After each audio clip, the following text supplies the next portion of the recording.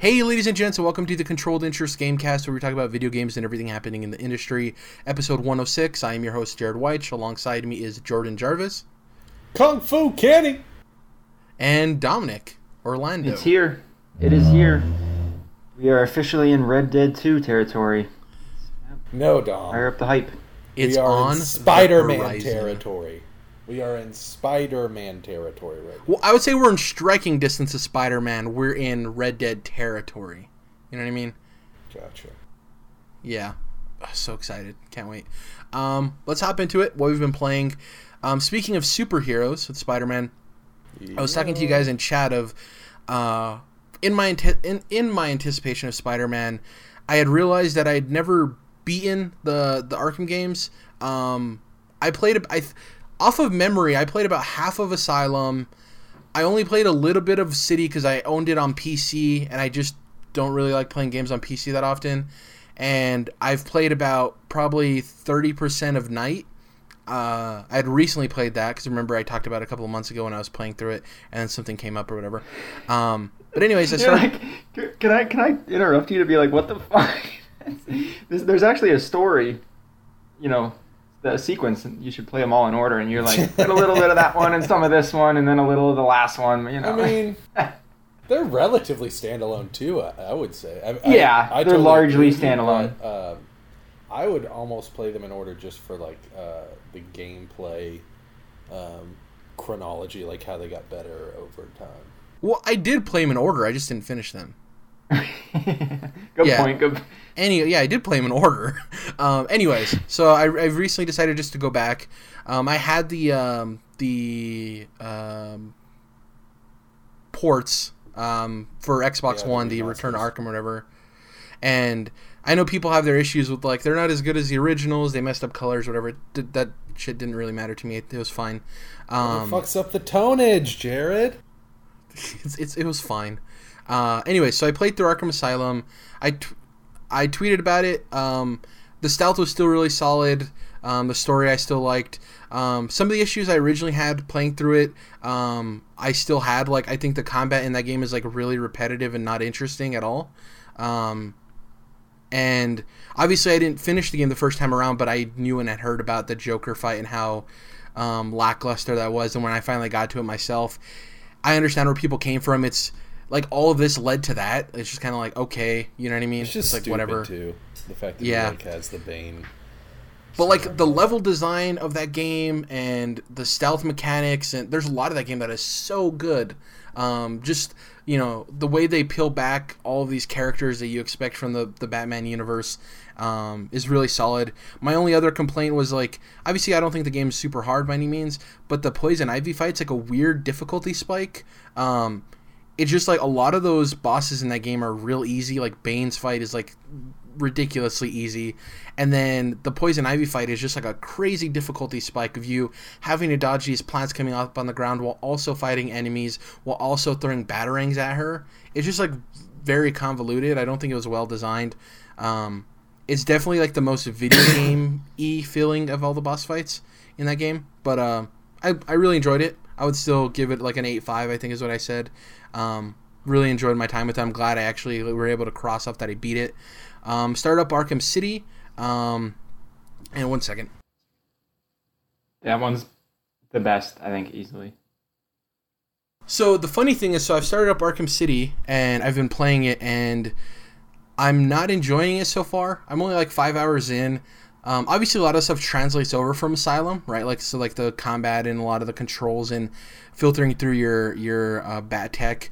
But like, there's some stuff that they don't really explain off the bat in that game. Like when you first enter Arkham City and you get up on the roof after you have your scuffle with Penguin, you see all of like the Riddler like symbols and stuff. They never really explain how to do those at all. There's like no tutorial on how to do those. I actually had to Google how to like complete them. Nowhere at the beginning of the game does it ever tell you how to do that. I think there's like, I could be wrong, but I think there's a quest like you come across eventually, and then it kind of introduces them like formally. It may be a side quest, but like side quest that like you like come across. You get your radio call and you go to help someone, and then it's like, oh, the Riddler, and then like a cutscene and yada yada, and then I could be wrong. That's definitely how it happens in Arkham Knight. Yeah. I would hope. Otherwise, you're right. That's really dumb. He's like got somebody captured, I think. Like, yeah. And you actually go to his base, and that's where you find out like you have to do them all and stuff like that. Yeah, so it's just that's weird. I know it's a weird complaint, but like they're so well integrated into Batman Arkham Asylum where it's just you're finding these hidden trophies. So for this one, it's like they're all over the map. They're really obvious because the whole like color tone of the game is like blacks and grays, and these green things stick out like a sore thumb. So it's like it's just weird that they don't explain it to you off the bat. I could easily miss something. I'm not saying I'm not at fault, but from what I've played, I didn't run into anything that showed me how to do it. Yeah, either way, it should be something that's made clear. Like, you shouldn't be able to miss it. So yeah. I really have an issue with games doing that, and so I totally feel your pain. Yeah, but it's cool. Like, I love the beginning of the game with the penguin thing, and then obviously rescuing Catwoman from Two-Face. The cool thing about playing it now is that when I originally played it, I didn't get to do the little, and it's very short, but the little intro with Catwoman where you control her. If you guys remember, that was only relegated to people who bought, I think it was either they pre-ordered or they bought a special edition of the game. That wasn't for like the base copy. Yeah, I remember doing those. You've been able to get access to them for a while now. I think they were free, but they actually pop up throughout the game. Like, you'll play as her several times. Yeah, I'm just saying that when I originally played City, I didn't right. I didn't have that unlockable. So it's not like a crazy thing. It's just a cool little, now that I have like the complete package or whatever. They're fun little missions, and they actually I agree with you about the combat. I think the Arkham combat is pretty rough, and the fact that people actually, try to emulate it for other games is kind of mind-boggling, but the Catwoman combat is actually pretty solid with her flipping around and using her whip and stuff. So yeah. Well, the coolest sentiment I've heard with Spider-Man is that a lot of people who are previewing it are saying it's like Arkham's combat, but it's a lot more difficult and skill-oriented. Like, there's a lot more you have to do, and it's not just, like, mashing buttons. And though, like, a lot of the combos in the Arkham games are cool, it does get kind of repetitive. The only thing that they ever switch up is, like, oh, you have to special attack this guy because he has a taser, or he has, he can't get, like, phased. Yeah, something like that. So, so far, I'm not enjoying it as much as Asylum. I think another issue with this is that I've already played Arkham Knight, and with City, I think if I would have completed it after I had completed Arkham Asylum before I played Knight, I think I'd feel different about it. But already having the experience of Knight and as big and open as City is, though Arkham City is still kind of big, it seems like a weird middle step, if that makes sense. I don't know if I'm getting that across clearly. Yeah, because it really is only a section of Gotham, old Gotham, and it's came out at a time where open worlds were still just cracking things open. So I definitely agree that it feels a lot smaller. Yeah, and obviously in retrospect, it's going to feel a lot different than at the time when it came out, right? It was probably like awesome and great. But playing it now, it's just like, it's a weird thing because it's like, it's not necessarily like a huge open world, but it's not like Arkham Asylum where it's like confined. It's like this weird middle step. But I'm enjoying my time with it. I don't want to be super like negative or pessimistic about it. I'm still playing through it. I'm trying to get through that, and then obviously Arkham Knight before Spider-Man comes out. So hopefully I can do that. I'm not going to be going for like 100% or anything like that. I just want to like get through the game, obviously. Do some side missions here or there, but I'm not killing myself over that. I started doing that in Asylum. I was like, let me just, when I finish the game, I'll just go back and like, get trophies and do the challenge. I'm like, no, I gotta cut it off at the head and just move on to City. Real quick, I don't want to spend too much time on these two things. I played Fortnite a bit, for the simple fact that my friend who's in the Army, my best friend, came down and he had just wanted to play some Fortnite. So I was like, sure. I mean, I don't like the game a lot, but I don't really get to spend a whole lot of time with him. So I'm like, cool, play it. And I also played some PUBG as well. One thing I will say with Fortnite, we've talked about the microtransaction thing that they do better than a lot of other people. The other thing they do, Dom, I'll say this to you because I know you've also played Fortnite, is like they're very good at that carrot on the stick in terms of like daily challenges to have you come back and play. So there's that carrot on the stick, right? And that's one thing that I wish PUBG had. That's one of my gripes with PUBG is that though PUBG is a good game and I think it's superior to Fortnite in a lot of ways, for the general audience, there's no reason, like incentive to come back and play it daily. There's nothing. There's really no incentive to come and play unless you just want to play PUBG. Like, there's no unlockables that are like time specific. There's not like daily challenges that like, you know, pop up every day and are new. And in the current age of games as a service, that's something you kind of need to have, especially for a general audience who's quick to jump to other things. Like, if you don't give somebody a reason to come and play your game every day, they might not ever play it ever again. And I know for us that's fine, like, we're cool moving on to games, but it's just something I noticed with Fortnite of like, that's just another reason why people probably go to it, because they have a reason to log into Fortnite every day, right? They don't really have that on PUBG. So man, I'm glad you say that. And like, that's the kind of shit that, to be honest, obviously it's, they need it. That's really smart and a good practice for them to, you know, make money and keep people coming back. But that's the kind of shit that I just scoff at. I don't really like it. I see right through it, and I'm like, fuck that. Like, they have that in Battlefront, right? Every day you come in, you get just a daily loot crate just for signing on, right? And then different daily challenges that obviously cycle through. Way to go, Dom! You turned on your PlayStation. Exactly, and it's like that's what all it is just a carrot, just to get you to log in and open the game. Yeah. I'm like, let me explain it a little bit more clearly, because I understand where you're coming from. And the baseline stuff, is like whatever. The reason it works for Fortnite is because with the battle pass and that stuff, you have to earn XP and levels to unlock like skins and cosmetics, right? And I don't know if they do that in Battlefront. Maybe they do. But the challenge is they reward you with more XP and stuff to get higher levels so that way you can get skins. Yeah. So it's a way to help you, even if you're somebody who doesn't want to spend $1 on the game, it's a way to help you move up and get those really cool skins and stuff, because they're daily challenges. So they actually do reward you for something. And I'm like you, I'm not somebody who necessarily needs those challenges. Like, I don't like thrive for them. But if I'm going to be playing PUBG with my friends, it'd be cool if like get a sniper kill. So as much as I've played PUBG, it can sometimes get monotonous and a little boring. You know what I mean? So it's like, oh, I'm going to focus on trying to get this sniper kill this game because at least I have something different to chase. You know what I mean? So it's not something that like I'm crushed to do, but it's an idea to give me a new way to play. So in addition to that too, at least in PUBG and Fortnite, it doesn't really count, but because there's only one game mode, or like very few game modes, whatever. And at least in Battlefront, it gets you to try other game, like trophies and achievements, right? Like, yeah, I got to go play, and most of them are really attainable, right? Like, play 3 matches of, you know, assault battle, or what is it called, Galactic Assault, right? And that's all you have to do. So it's not like the, you know, the deep challenges where it's like get 100 headshots and like those kind of ones. It's like stuff that's very attainable and gets you trying different things. That part of it I really like. It's just because, like you said, we're the kind of people that like we play a different game. So the idea of like sticking with one game and always trying to come back to do these challenges and making that like your main game, that idea to me is like, I can never do that. I just move on after a month or two. I want to move on to the next game.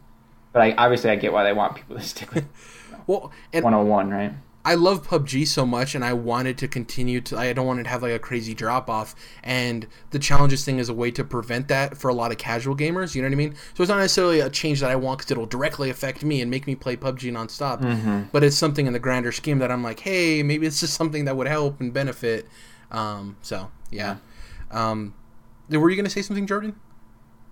Just that ever since PUBG started getting popular, I've always been surprised at the fact that people are so hooked on it without it ever really having a hook, like a progression system or anything like that. So it's interesting to hear you say the same thing that I've been thinking.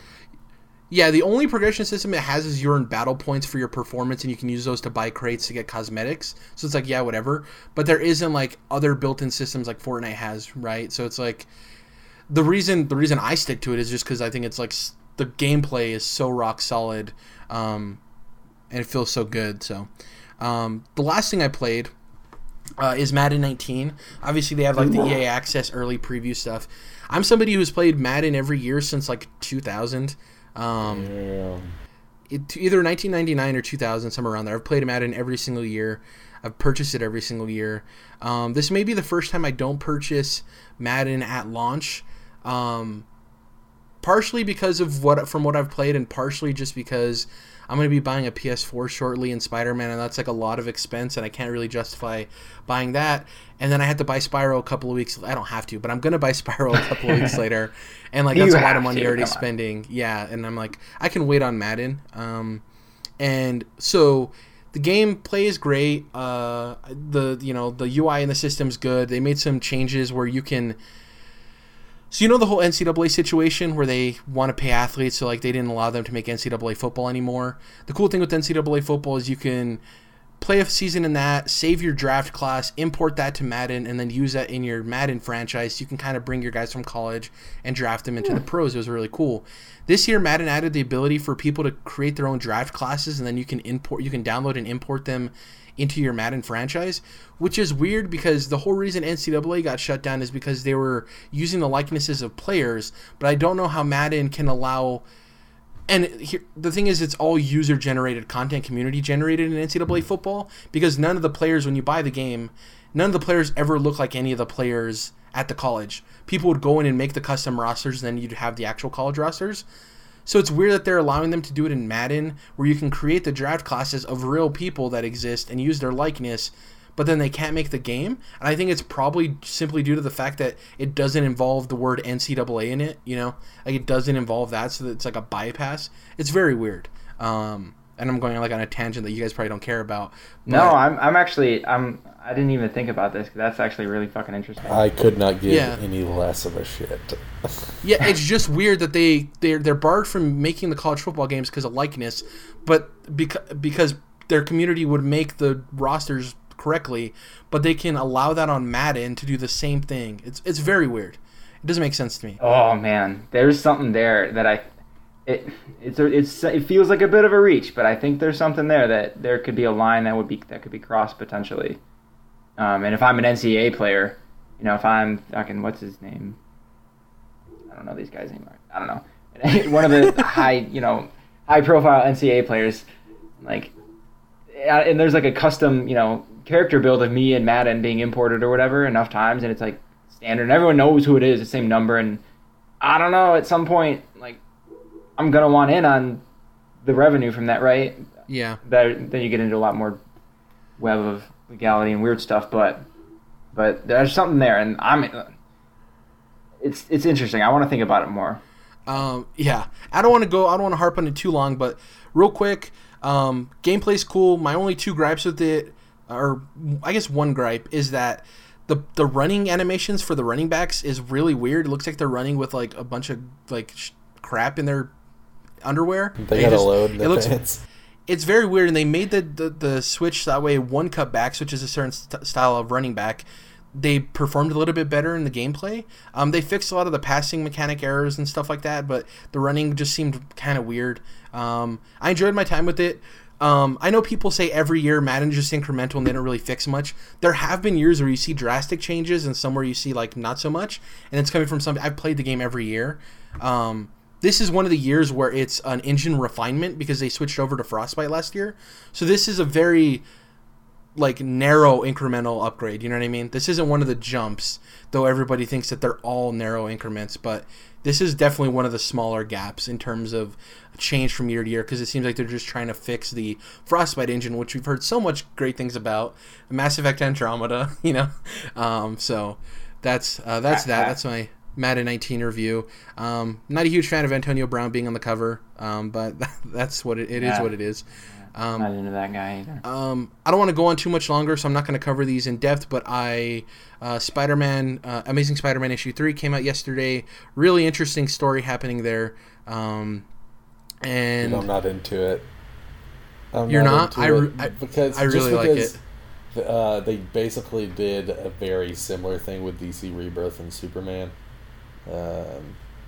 where, I mean, I don't think it's that much of a spoiler. It's Clark Kent and Superman that are like meeting each other, just like Spider-Man and Peter Parker, and it's like, what's the deal here? You know, I thought they were the same person, so I was just not super. Yeah, I hadn't read that, so I don't really.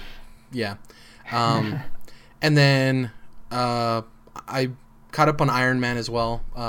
Tony Stark Iron Man. Like that as well too.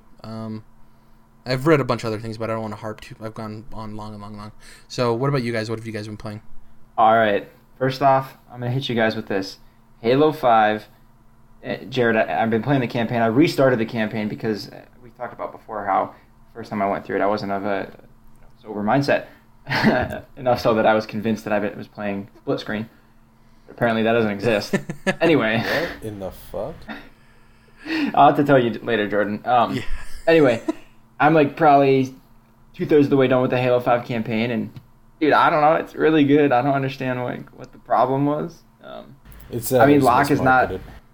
Yeah, it was Yeah, so maybe that's why I'm like I don't get it because like I never even paid attention to any of the marketing, and even if I did, it was years ago. Would you say that the story revolves around Locke chasing down Master Chief, who is a fugitive, and they're like head to head, like going up against each other?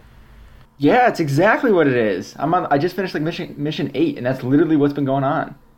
I mean, there's deeper stuff like Cortana's a little crazy, maybe that I haven't figured it out yet. But she's activating these Guardians. But like so far, that's been what's going on. And there was an awesome cutscene where like Chief and Locke literally hand to hand fight, and I was like literally like sitting there shitting myself like, oh my god, this is fucking awesome.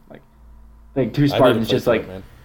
Maybe it's about the culmination then, like the end of the game. Maybe I don't know. I haven't finished it either, so I have no idea. I don't know. I think it's really cool, and it's more Halo, like gameplay wise. It's nothing like crazy or whatever. This isn't like super innovative, but it's been a while since I played a Halo game, and I'm like, I'm loving it, man. I don't know.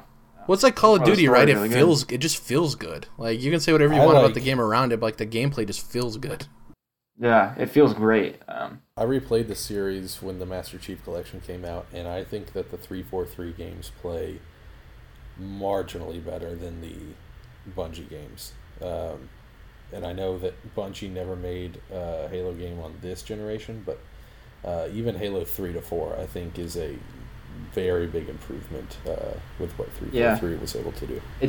I'd have to go back to 3 in the earlier ones, but like from what I'm thinking now, like I'd agree, like 100%. Like 4 and 5 like feel really good, especially not being able to aim down sights. It just doesn't feel right. Oh, that's true, and that's kind of I think a product of the time, maybe. I don't know, but they still haven't solved like my single and greatest gripe of all Halo games, and I don't know why.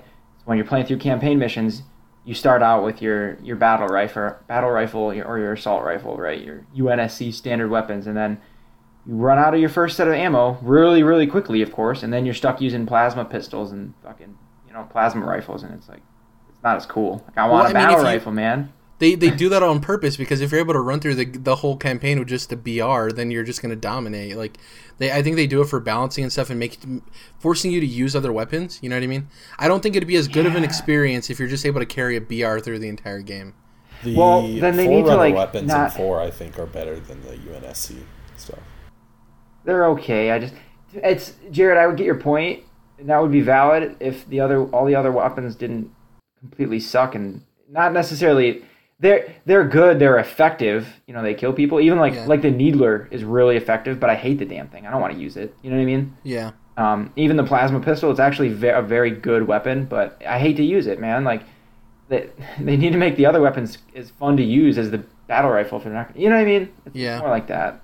But anyway. But in real, if this happened in real life, right? If we met aliens and they had weapons, don't you think you definitely want to check out their weapons way more than like human weapons? Their weapons would be so much better than ours, and yeah, right? Yeah, it would be so cool. But just I understand you. The BR is just like it's comfort food. Yeah, yeah. But anyway, I really like this campaign, so I'm digging it. I'm gonna finish it up this weekend probably. So I'm not doing multiplayer anymore.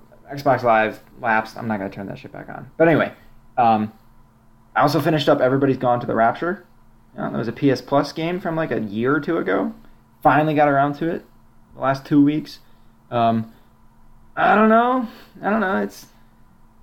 It's a walking simulator, right? I think it's good. I think it's a really pretty good game. It's freaking beautiful. It's absolutely gorgeous. And I like the concept of, everybody just kind of like the leftovers, people just kind of evaporating or whatever. I like that, but yeah, there isn't. I will say there's not a whole lot of interesting stuff that comes from that.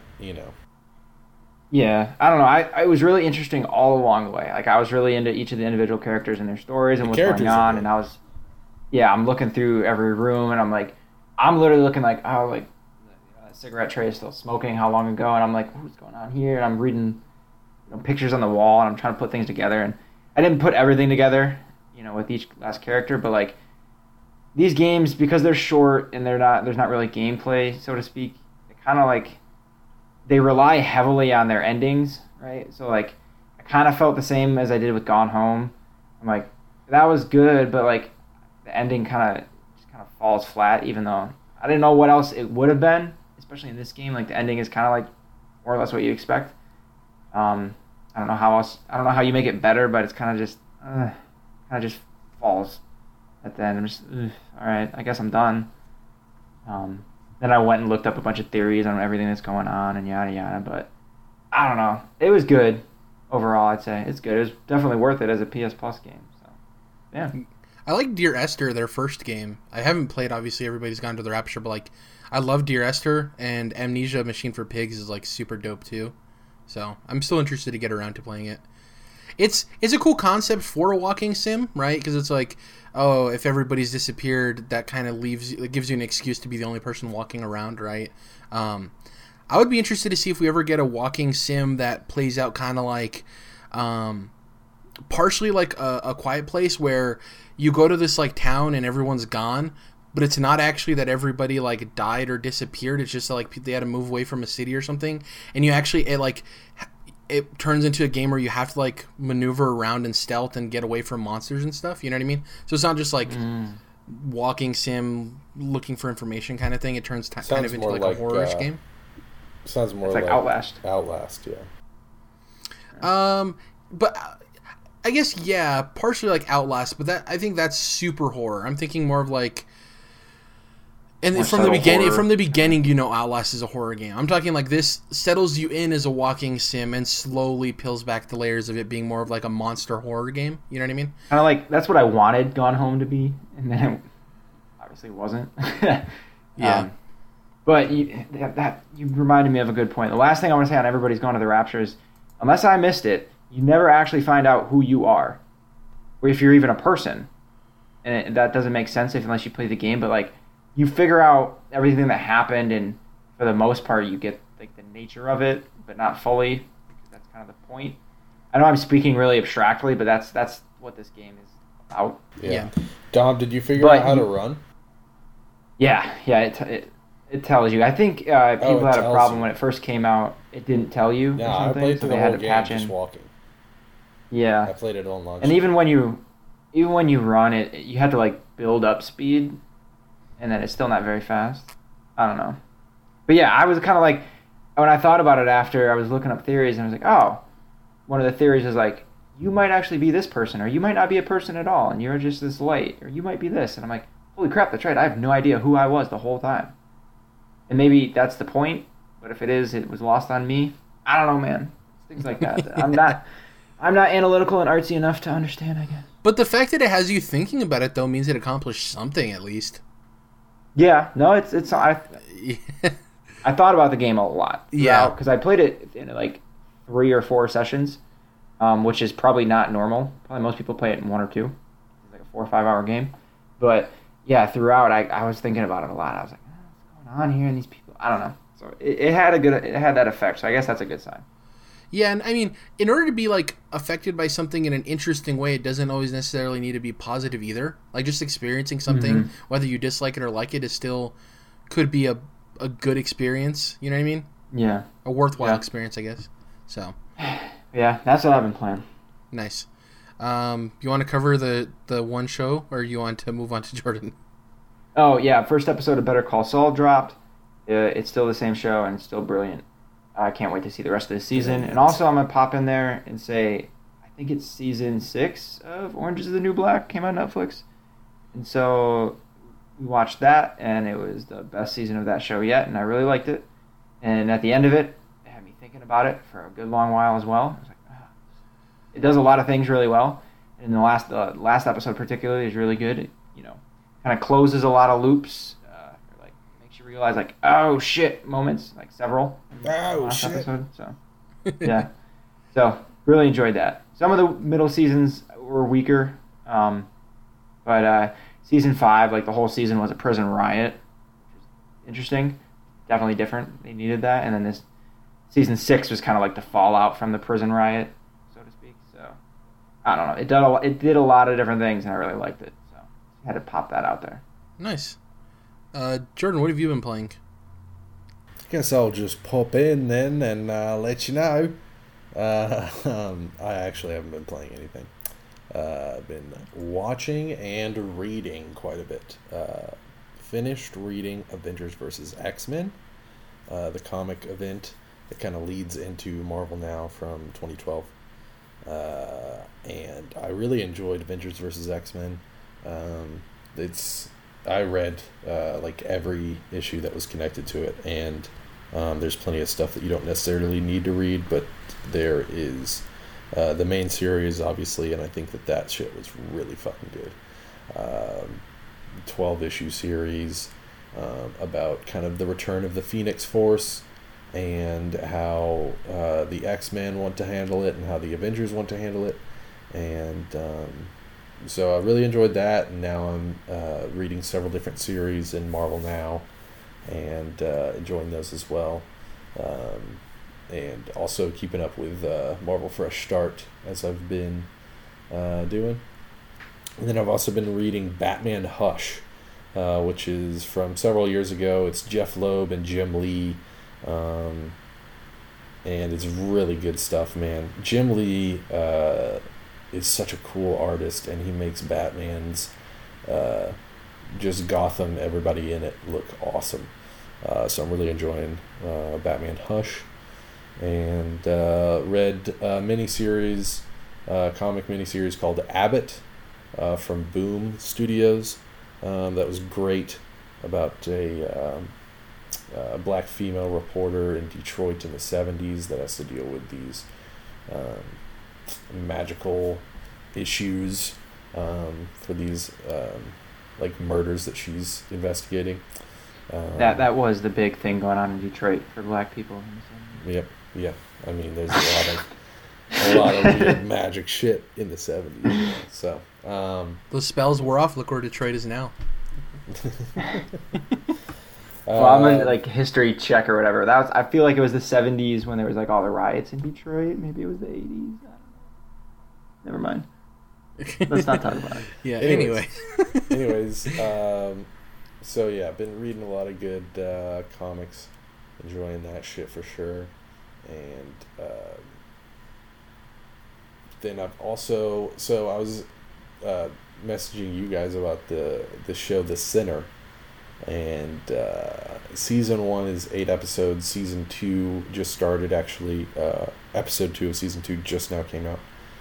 And the first season, it's like kind of an anthology series. I would consider it one because the first season stars Jessica Biel and Bill Pullman, and the second season just has Bill Pullman playing the same character but investigating a different case since he's a detective. So that's pretty cool. But the first season, 8 episodes, Jessica Biel in the beginning of the show just murders the shit out of this guy, and you have no idea what the fuck's going on. She seems like a normal suburban mom, but just stabs the shit out of this guy in public one day. And so the 8 episodes is like figuring out the whole story behind it and why she actually did it. And it's fucking incredible, man. If you're into crime drama, if you're into thrillers or anything along those lines, mysteries, murder mysteries, it is incredible. It's extremely well filmed. Feels like you're watching like a 6-hour indie movie, and very creative cinematography for TV, because unfortunately I feel like there's a lot of TV shows that have a very similar look and have very similar shooting styles these days, which they look good, but they're just they've kind of found a formula for what good TV shows should look like nowadays, and this shakes that up quite a bit, and it looks incredible. But you guys obviously know I am not into binge watching stuff, especially if it's like an hour-long drama. I could maybe watch 2 or 3 episodes at most at a time. But I watched all 8 episodes in one night for this show. I just really kind of like a book you can't put down. It was just one of the best TV series I've seen in a long time. Also, big shout out to USA, because this is a USA show. So with this and where Mr. Robot's at going into season 4, I think they've easily got 2 of, if not the 2 best television shows running right now. So shout out to them. Yeah. Well, I thought you meant like easily the two best shows. No, Yeah. like Mr. Robot, especially with what they did season 3, kind of getting back from season 2, which wasn't as good as season 1. And then I'm telling you, man, The Sinner is some of the best shit I've seen in a long time. So easily 2 of the best shows on TV for USA. So shout out to them, and highly recommend The Sinner. Although I also mentioned to you guys it has one of my number one sins, which is it has a scene taking place in 2012, which is in a bar, and in the bar there's a song from 2017 playing. And I'm like, fucking kill me now, because if you have a scene set in quote-unquote the real world, and it's in a certain year, and then you're playing a song from 5 years later, I want to punch you in the head. It sounds intentional. Yeah. No, I really don't think it was. Another Probably just an example of that, oversight, I assume. Moneyball, the movie Moneyball with Brad Pitt. His daughter in that movie plays this song on guitar a couple times throughout the movie, and it's from like 10 years after the movie is set, and I'm just like, fucking come on, people. That's bad filmmaking. So anyways, It's for me still the one recommend thing with me that's bad about that is when somebody that's younger hears the song, the original song, to a new song that sampled it, and they're like, oh, they copied that new song that's out. It's like, no, that's the original. It came like 40 years ago. It's like, oh my god. Before we hop into news real quick, 2 things I forgot to mention. I finished season 2 of Young Justice. Jordan, great payoffs to storylines from season 1. awesome. I will say at the beginning of season 2, you'll get a little flustered because they introduce a lot at you at once, and you're like, whoa, what's going on here? It's like pulling in 2 different directions. Yeah. But then it like, in the first couple, like 5 episodes, it like smooths out and shows you this is exactly why we did that. And then it starts paying off on a lot of things from season 1. Really great. So I don't want to spoil anything. I also just want to give a shout out. I watched the movie Ingrid Goes West with Aubrey Plaza and Elizabeth Olsen. A lot of people have been telling me good things. I was glad to finally watch it because it's really good. And then mother effer, what was that second one? Oh yeah. So a while back I read the comic book limited series I Kill Giants, because Kind of Funny was doing it for their like comic book club or whatever that they used to do. And then all of a sudden they just put out this indie film adaptation of it with Zoe Saldana and Imogen Poots, and it's really fucking good. It's an amazing adaptation of an amazing comic.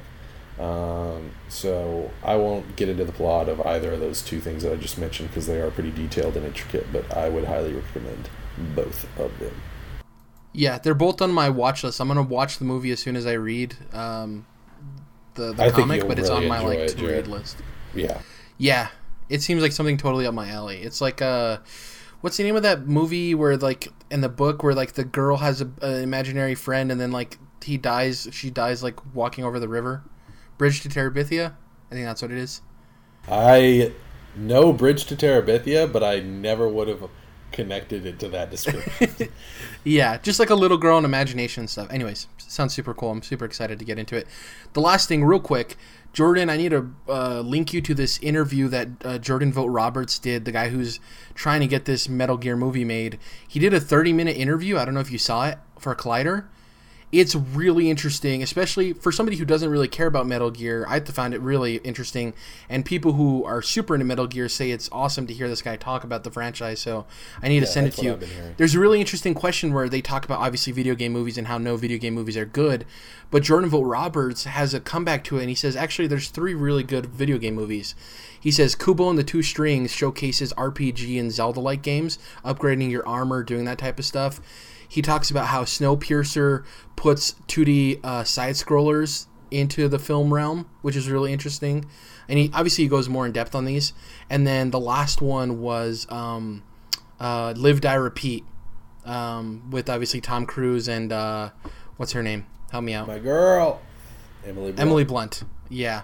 So he goes and he says like those are technically like video game movies, the way they're shot and edited and filmed, and he's a really smart dude. He has a lot of really cool ideas. So I definitely need to link you to it because I really hope that guy's able to make the movie he wants to make. Because I got to give a shout out to the Ratchet and Clank movie. People shit all over that, and it is not nearly. I have no idea why people hate that fucking movie.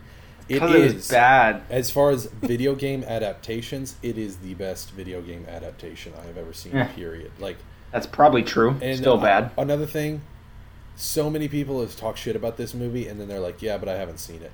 I'm like, "Go fucking kill yourself, man." Jesus. Hey Jordan, I haven't actually seen it though. No, I watched the first 20 minutes, and I was like, I just can't do this anymore. But do you watch animated stuff? It was on Netflix, so I checked it out. And typically I don't, but yeah. Yeah. It just you're not the type of person that watches animated stuff in general though, right? I mean, that's just kind of the way it happens. Yeah. I don't have like a strict rule or something. Yeah, we can see your nose all the way up in the air, don't we? No, I'm just saying everyone has like tastes, right? So like it's not like you're saying I don't watch animated movies, but if you don't really have a taste for them and they're not your thing, then obviously you're probably going to judge a genre you're not fully in love with harder than somebody who like kind of likes that genre. You know what I mean? Sure. I mean, I don't know though. I like a lot of Disney's animated movies, especially like WALL-E. Whew, that one kills me. I'm not saying that all you're this three way, Toy Dom, Stories, but I will say America puts a lot of stigmatization on animation and treats it as childish. Kubo and the Two Strings is a great example of like a fuck you in that situation. Like, no, this is a damn good movie. And yeah, Kubo is awesome. I really don't like when I hear American adults say like, "Oh, you should check out this movie. It's really good." Yada yada yada yada. The animation's good. Oh, it's animated. Yeah, I'm not interested. Like, well, the crazy thing is like, yeah, okay. Young Justice has, especially in season 2, season 1 as well, has a lot more adult tones than I see in like a lot of live action shows. You know what I mean? Dude, like it's a Phineas lot of and like Ferb has so many innuendos you would not fucking believe it if you watched an episode of that show. So let's get to the little bit of news we have. We have one, I wouldn't say a big story. We have one story and then a bunch of quickies I want to get to.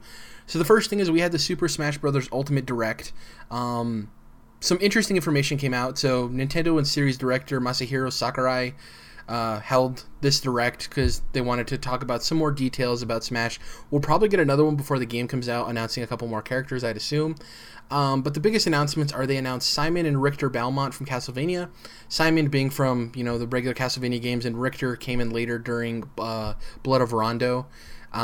Really cool video. They showcased Luigi in his Luigi's Mansion thing with his vacuum, and he gets killed by death, gets his soul ripped out of him.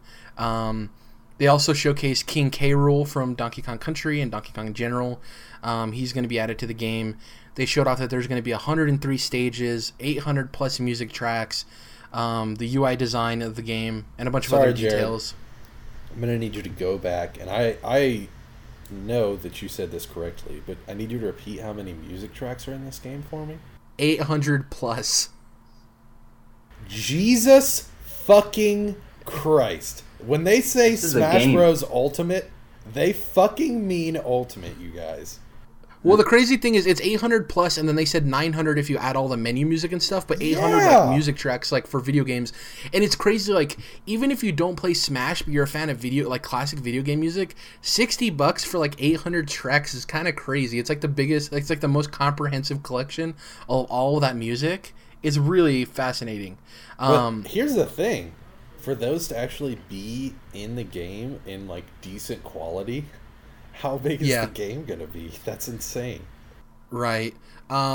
So for you guys, I have two questions. The first one is, what do you think the biggest announcement from this is? For me, I think it's the Castlevania characters.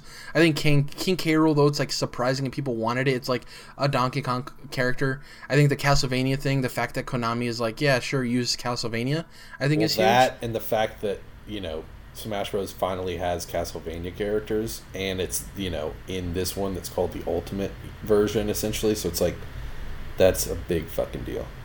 My only complaint is I personally wish they would have done Simon and Alucard. I think Richter's okay, but I don't know. They're saying, I think it's weird that it's not two characters. Like, one of them's an Echo character, Richter is. Yeah, Richter's an Echo character. And obviously they showed Dracula as a boss battle and stuff. The other one I didn't mention was Rathalos from Monster Hunters in the game is an assist trophy and a boss, which is really cool. So that's a really This game it's odd. Yeah, I'm really excited for it. The one thing I want to ask you guys: did both of you watch the direct at all? No, I did not. No. So they showed a menu screen. Unless it's like E3 or, if it's a big fat direct, I might watch it. But most of the time, I just read the live blog from GameSpot or somebody like that, and then watch trailers if they're, it's a big game. Yeah. So they showed off the menu screen, the main menu, and the bottom left corner of it, this green area was like blurred out, so you couldn't tell what it said. And on the side, they have the side menu that they introduced, which I think is Nintendo Online integration, because it has like the home button and it has like a little envelope, and it has a bunch of like the settings gear. It seems to me like it's like the Nintendo Online thing that's going to be a part of the service when it launches. That's just my opinion. Anyways, on one of those things was like blurred out too.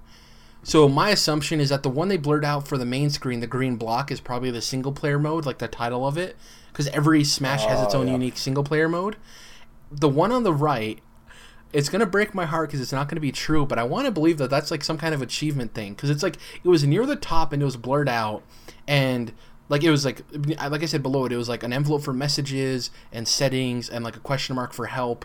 And I've been playing video games forever, and it seems like usually in those menu systems that placement is usually for an achievement or trophy type kind of thing.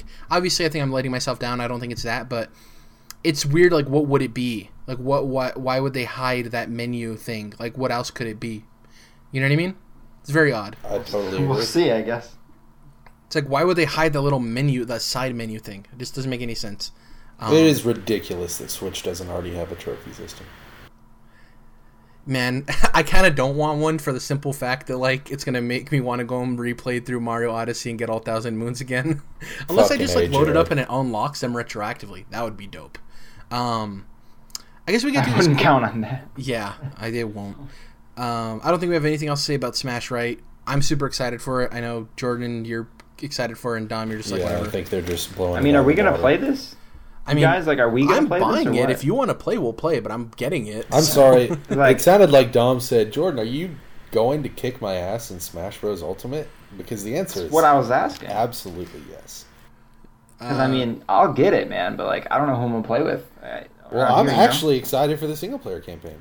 And also, I want to learn how to play a Smash Bros. Game. Like, fucking learn how to actually play it. Because they're more deep than people give them credit for. And I've never actually just gotten, like, fucking good at a Smash Bros. Game. Like I am at, like, Mario Kart or whatever. I'm interested to see who you guys will end up liking the most in maining. For me, my main is King Day-to-Day. And yeah, he's great. And the rumors of Goku, like if Goku gets announced, he'll be my main for sure, 100%. But we'll see if that happens. Let's get to these quickies. So the first one, Child of Light 2 was teased via Ubisoft game director Patrick Plord's tweet regarding the Nintendo Switch port of Child of Light. So he tweeted out this picture of Child of Light running on the Switch, and he said it's coming along, will be out soon. But in that picture, behind it, there's a paper on his desk that says Child of Light 2 on it. And it's like, coyly like hidden behind the Switch a little bit, so you can kind of only see of Light 2. Which I'm stoked for, because we were all assuming that UbiArt was dead. We didn't know what happened to it. So it's good to see some project come out of this. Hopefully. It may not be UbiArt. It may just be Child of Light 2, I guess. But I guess the UbiArt properties, I'm glad those are alive. Or at least Child of Light is. It was an engine, though, right? Like, they actually had a UbiArt engine? Yes. And you were correct that one time when you said, did the Rayman game use it? It did. Yeah. So, the second announcement, I'm super excited for Child of Light 2. I love that first game. I probably won't pick it up again on Switch because I 100%ed it on Xbox. So I'm like, I have no need. But I have that game in a lot of places, but I might still do it. Second up, Studio MDHR via their Twitter announced that Cuphead has eclipsed 3 million copies sold. So awesome.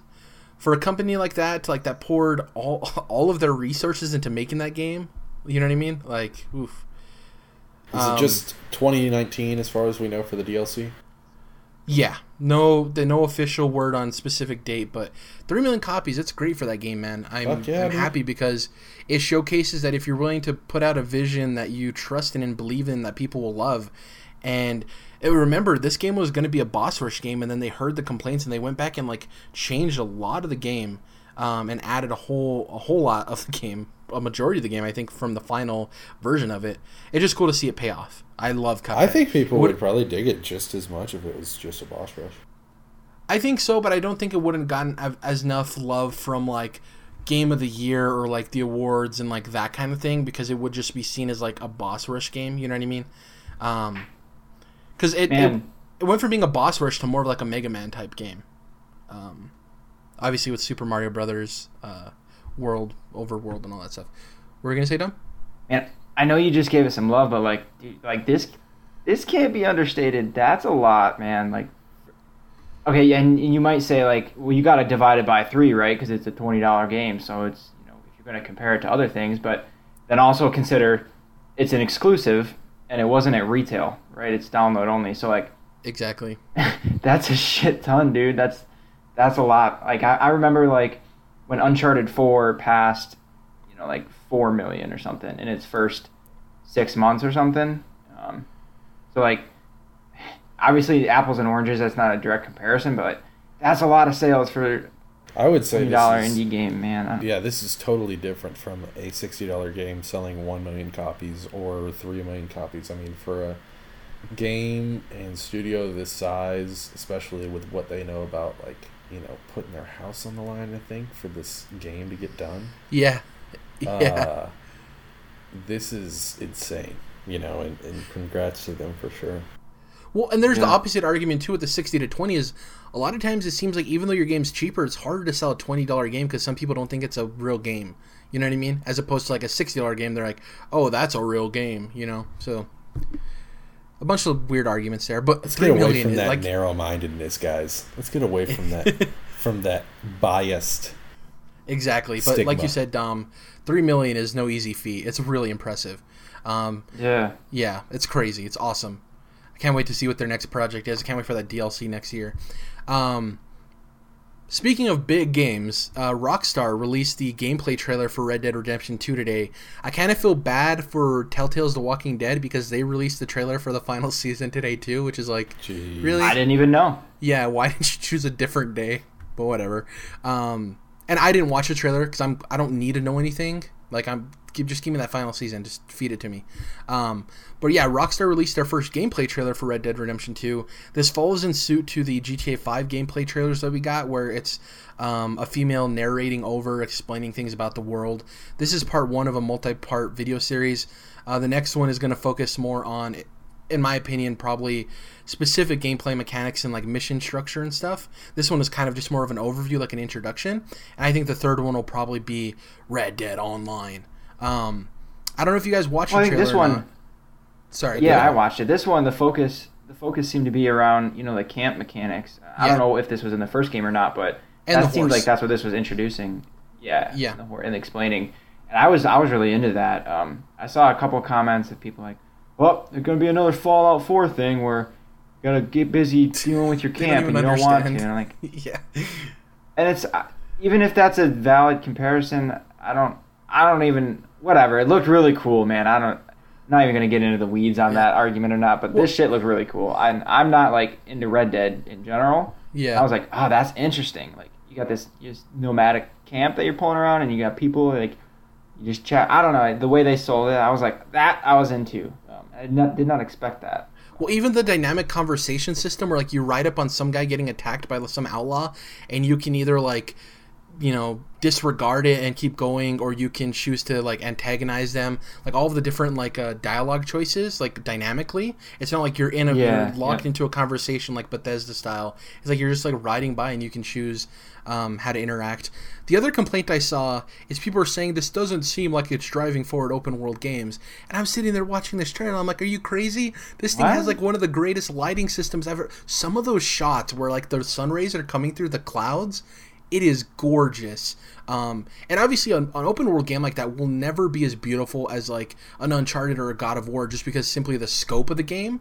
But for what it is gorgeous. Like even the details of like these little critters running around and all of these like background elements happening, and the population density in areas, it's really impressive. Like for people to sit there and be like, this doesn't look like it's moving the genre forward. I'm like, are you crazy? Has Rockstar ever released a major game like that and not done something that the industry looks at and is like, oh wow, you know what I mean?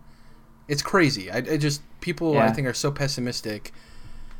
I think that was to be expected. I mean, we're probably going to hear more of that just because of the expectations that have been built up around this, and because it's Rockstar. It'll be cool to hate on Red Dead. Right, because of everything they've done in the past, that's actually going to have a slight effect of like, you know, those kind of comments of like, well, I don't know, it's not quite good enough, or you know, dude, fuck those stupid Marvel movies.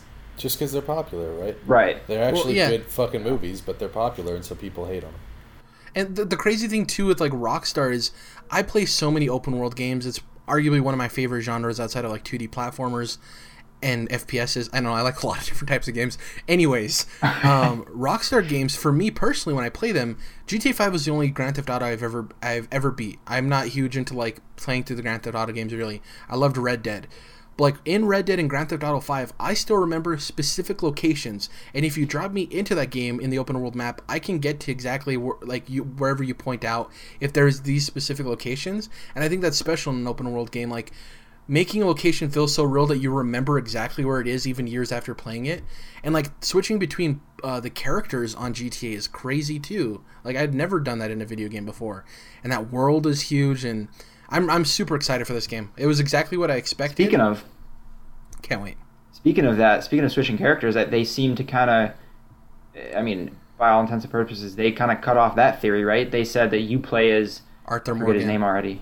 Right. They said that as like one sentence, like just straight up, you play as him. Yeah. So a lot of people were speculating, right? Or would you switch between everyone in the gang, or what? Are they even expanding that switching thing? But it seems like maybe they're going back, which is fine. Well, I don't think they're going back. One I observation. Think that they're showing that that's how you play Red Dead Redemption games. That's how this series is. Right. And maybe GTA 6, you'll be back to switching characters because now that's how we do GTA. I don't know, but I think this is just how you play Red Dead. And I think too, it lends towards the themes and locations of those games. Is like in a Grand Theft Auto game, it's all about modern culture and basically poking fun at the world we live in currently, right? And I think with that, you have different people come from different aspects of life and have different opinions about those things. So like in GTA 5, it helps to have some crazy hillbilly lunatic, some like skeezy criminal who's kind of rich, and just a dude coming out of the low end income trying to make something about him, like for himself. And those people can relate to all three of those characters. So I think that having multiple characters helps you deliver that message of like, the society we live in is kind of dumb, right? Whereas with Red Dead, it's a Western, and you want to have the feeling of you are the outlaw, you are the cowboy, you are the hero. So switching between them, though it could be interesting, I think having that one character that you tell the entire narrative through helps with that. You know what I mean? I don't know. We'll see. Yeah. It's something that it has to be the design from the very beginning, either way. Yeah. It's funny, like, so Spider-Man and Red Dead are both games that everything I've seen has never really got me by surprise or shocked me, because I already expected that level of quality before I saw like the major breakout of everything, which I think is a good thing because I think my expectations were in place. Like I expected Insomniac to crush it with the Spider-Man game. That just makes sense. And with Rockstar, it's like they don't make bad games. You know what I mean? Or they haven't, at least their last couple of attempts. So like I already expected it to be phenomenal. So like I didn't get so shocked by the gameplay trailer. I'm just like, I expected it to be this. I'm like, yeah, you know. So there's just so many minute details in that trailer. Like you can go back and rewatch it, and there's so many little things happening, so many subtle things. The way they change the Deadeye is really cool. Jordan, did you play the first Red Dead? Yeah, I haven't finished it. Yeah. You know how when you use Deadeye, how you mark the different characters, and then for every one it shoots, it changes the camera to specifically point at them, and it's a little jarring. It's like, oh, that's weird. Like boom, boom, boom. I don't actually think I got that far to have that ability. Okay, so anyway, you know what Deadeye is though, right? You mark like 3 or 4 people, and then it shoots them all for you. It's like automated. So in the original Red Dead, it like cuts different camera angles between each one. It's like really jarring and weird. the way it works in Red Dead 2 is that you control the camera. So once you mark all of them and it starts shooting, you have free control of the camera to like look at Arthur Morgan and make it cinematic, or like point at each one as they get shot. It's like freely up to you. So it's not as jarring, which I personally like. But yeah, God, this world is going to be so detailed. Earlier in the trailer, you kill somebody, and later in the trailer, you're like randomly walking through the city, and this like lady walks out, and she's like, "You bastard! You killed my cousin!" It's like, whoa! It's like out of nowhere. Just like, it's really cool. I'm really excited about it. Before we close out, we have your Deadeye system. I liked it better when it was called VATS and it was in Fallout.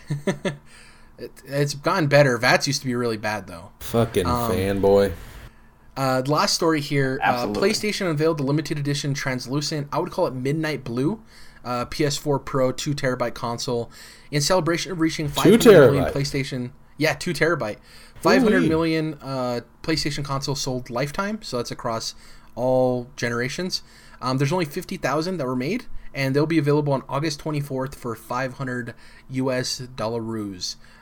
Looks really cool. They were saying it's like a throwback to 90s.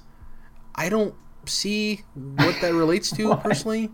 I don't get it. It looks cool. I like the way the console looks. I think it's pretty. I just don't understand. What does it have to do with 90s though? Yeah. I missed that part. Like obviously the other one, the PlayStation 1 throwback, I get it, obviously. This one I'm like, what is that in reference to? I felt dumb because I'm like, I don't want to come out and say, what is this in reference to? And everyone's like, oh, Jared, you don't know, So I was like, that's weird. I just didn't get it. I've seen those, like old DualShocks that are see-through. It's still a little different. I don't know. Yeah. Dom, you brought up the point, but like $500 is obviously $100 more, but you're getting obviously 2 terabytes instead of 1. You're getting the PlayStation camera, and then obviously it's only 50,000 of them made, so it's like a limited edition, right? So that's probably where they find the value in charging you an extra $100. It's all in that limited number of consoles available. If we weren't so late in the generation, I might think about upgrading my Pro. I have a 2 terabyte Pro, but just the casing would deliver. I mean, I might, to be honest, this is the kind of thing that like you might grab and just leave it in the box. Grab as many as you can, and then triple your investment in a few years, right? Yeah, like man, that PS1 one, God, is probably like through the roof, right? It's like $800 or something. It's crazy. That was for the custom painted one that you can still buy ad hoc, but I'm sure if you look on eBay for like an actual one of those PS1, PS4s, like $1,200 or something. But I think it has to get into the thousands. Yeah, I'm gonna check. I'm gonna the crazy thing is that's still cheaper than a lot of graphics cards still because of the damn Bitcoin thing. I hate that whole situation. The funny thing with this new PlayStation console is that the people who just bought the Spider-Man one, the people who weren't able to get a hold of it, at least now have something else they could buy. But then the people who bought the Spider-Man one, I like the Spider-Man one more than this one personally, but I mean they're both cool. I like them both. That one's 1 terabyte, correct? Yeah, the Spider-Man one. Yep, and there's also a slim version of that. There's not a slim version of this, but the slim version of the Spider-Man slim one is only in Europe. Yeah. So weird. Anyways, that closes out episode 106 of the Controlled Interest Gamecast. In terms of what we're going to be playing, Arkham City, going to be diving into that some more. Octopath Traveler and Hollow Knight, see what I get to there. My 10 hours are done with Madden, so until I buy that game, I'm not going to be playing it until then. Just grinding away, waiting for Spider-Man. And I think that's pretty much everything for me in terms of video games. What about you guys? Halo 5. Yeah, I might be doing that too. Awesome. And actually, I was thinking I have Red Dead Redemption on PS3, but now that I have a 1S Xbox console, backwards compat, baby. I could be playing the backwards compat at 60 frames a second, and it looks really good at 60 frames. It looks better on a 1X with like the 4K upscale, but even just the 60 frames on the 1S looks fucking dope. Don't you think it's so funny that PlayStation has the marketing rights to Red Dead 2, but the best way to play the first game is on Xbox? Absolutely. Yeah. It's so funny. Yeah. Any other games you guys want to mention, or is that it? So, probably just that stuff. Yeah. Persona 3 Dancing All Night. I know you're excited for that. I'm just kidding.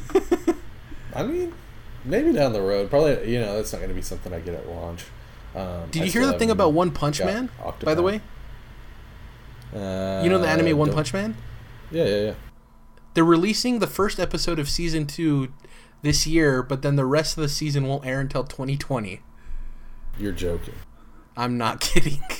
Fuck. That worries me because they actually changed studios, I think. Yeah. The old studio is like producing or something. I don't know. I'm worried about One Punch Man 2 though. I'll say that much. And that does not that does not help anything right there, that news. So anyways, yeah, I'm very excited for Spider-Man. I'm really starting to feel the hype on that game. And we're less than a month away, so very excited about that as well. Yeah, the last thing I want to mention before I close out the show with the whole rigmarole is they released the Spider-Man annual for this #1. I don't know if you saw that, Jordan, but I guess in it they unveil Miles Morales' like first suit he ever had. It's really cool. Yeah, so that is like, I guess I'm trying to say that's not really part of Fresh Start, so I didn't fuck with it. No. Yeah, it pertains to like technically, I guess, his all new, all different Marvel series. Because his series is just called Spider-Man, whereas Peter Parker's series is The Amazing Spider-Man, or Renew Your Vows, or Peter Parker the Spectacular Spider-Man, or the 4 other fucking series that are about Peter Parker Spider-Man. So yeah, that's why I didn't read that. I didn't read it either. I just saw like the story about it, and I was like, it's a cool thing to just like Google and look at. You know what I mean? The picture of his like OG suit. Hopefully, I'll get around to eventually, getting back through and reading all that ANAD Marvel. Yeah, thank you guys for listening to episode 106. If you can, please follow us on iTunes. Leave a review if you can. Definitely helps us. Subscribe to us on YouTube. Like the video and share it if you can. You can follow us at Twitter at CTRLINT. That's Controlled Interest Abbreviated. You can follow me at Jared_. You can follow Jordan at MeloModus, and you can follow Dom at Dom's Oreos. We will catch you guys next week when hopefully Dom's beaten Halo 5 and I have played Octopath Traveler Hollow Knight, and I'm not glued to Arkham City or something else. So, yeah, we'll catch you guys next week. Bye.